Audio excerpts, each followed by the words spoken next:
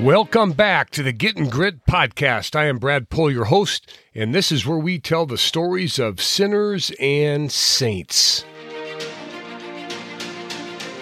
It was St. Benedict who challenged our strength of sincerity, saying, "One of the instruments of good works by which man becomes a saint is to utter truth from his heart and from his lips, never desiring to be called a saint without first being one."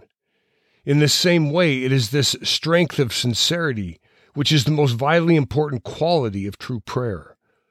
It was Isaiah who called out their lack of strength and sincerity when he prophesied, "This people honor me with their lips, but their hearts are far from me." A little sincerity is a dangerous thing, and a great deal of it is absolutely fatal, quoted Oscar Wilde. And maybe this is why we find our current circumstances yearning for leaders who can speak, act, and walk in a line straight enough for others to follow. At the end of the Revolutionary War, the new United States came close to disaster. The men who had served the Continental Army expected to be paid by the new Congress, yet the Congress had no money. Refusing to disband until they were paid, mutiny was close at hand, but Congress needed more time. So on March 15, 1783, General George Washington addressed the army from a stage built in the Temple of Virtue, a large wooden hall the soldiers had built for use as a chapel and dance hall north of West Point, New York. These men had come to love their commander-in-chief during the trials of the Revolutionary War. He treated them honestly, spoke with clarity, and stood toe-to-toe with them in the fight. Washington spoke of his own service yielded without pay, his love for the soldiers, and promised to do everything in his power to see that they received what they deserved. He begged them not to open the floodgates of civil discord. He appealed to them not to take any measures for which, viewed in the calm light of reason, will lessen the dignity and sully the glory you have hitherto maintained. But his audience was unmoved. He read a letter from Congress, but as he read, he began to stumble over some of the words and seemed to get lost in the process. He just was struggling. He stopped reading and reached slowly into his pocket, then proceeded to do something his men had never seen him do. He put on a pair of spectacles. "Gentlemen, you must pardon me. I have grown gray in your service, and now I find myself growing blind." This humble and sincere act from the father of our country touched his men in a way his words had failed to do. The Continental Army would go on to vote and give Congress more time. Thomas Jefferson would write of Washington these words taken from The Moral Compass by William J. Bennett. "His mind was great and powerful without being of the very first order. His penetration strong, though not acute as that of a Newton, Bacon, or Locke. No judgment was ever sounder, sure in conclusion. His advantage derived from counsels. Hearing all suggestions, he selected what was best. He was incapable of fear, meeting dangers with the calmest unconcern. He once quipped, 'Where I stood was exposed and received all the enemy's fire. I heard the bullets whistle by, and believe me, there is something charming in the sound.' He never acted until every circumstance, every consideration was maturely weighed. Once decided, going through with purpose, whatever obstacles opposed, no motives being able to bias his decision. His integrity and sincerity were most pure.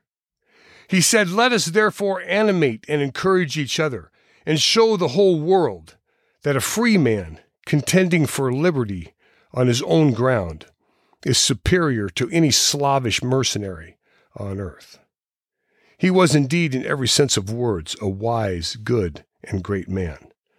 Yeah, we revel when one of ours is highly thought of.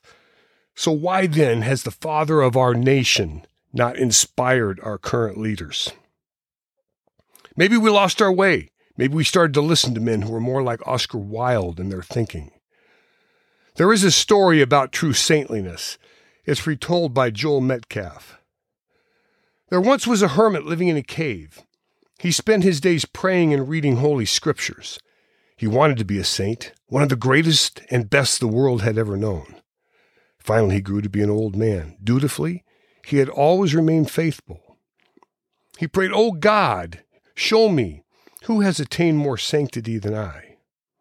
Just then, an angel of the Lord came to him and said, Go to town, and in the marketplace you will find a clown, performing tricks and making people laugh.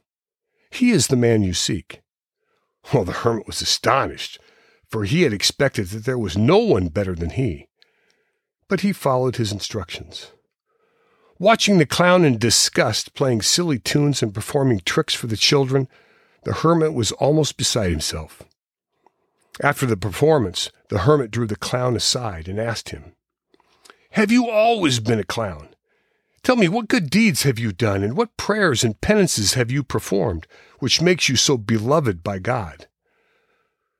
The clown said, I'm ashamed to confess, I do not remember doing any good works." The hermit insisted, "You must have performed some great act of goodness." "Oh, no," said the clown. "I will even tell you how I became poor.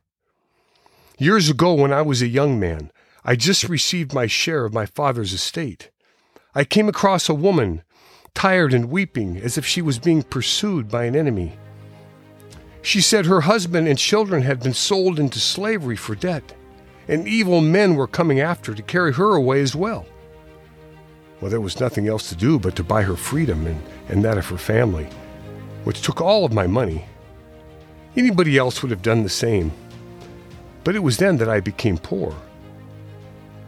Suddenly, the hermit, it was all becoming clear to him, everything that he had been missing. For it was the clown's sincerity in his mercy, giving all one had to give. Like it says in the book of Hosea, "I desire mercy and not sacrifice." The angel of the Lord appeared to him at that very moment, saying, "Sincerity, if forged from truth, strengthens a man's armor." And one thing else you didn't know, the clown. He has become the wealthiest man in the city. Thomas Merton wrote, "Sincerity is the only valid test of our faith, our hope, and our love of God.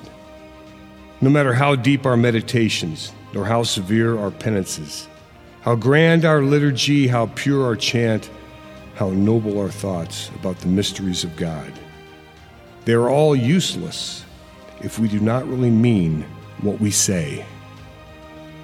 Ain't it so? This is Getting Grit signing off. Blessings to you all. Dominus Vobiscum.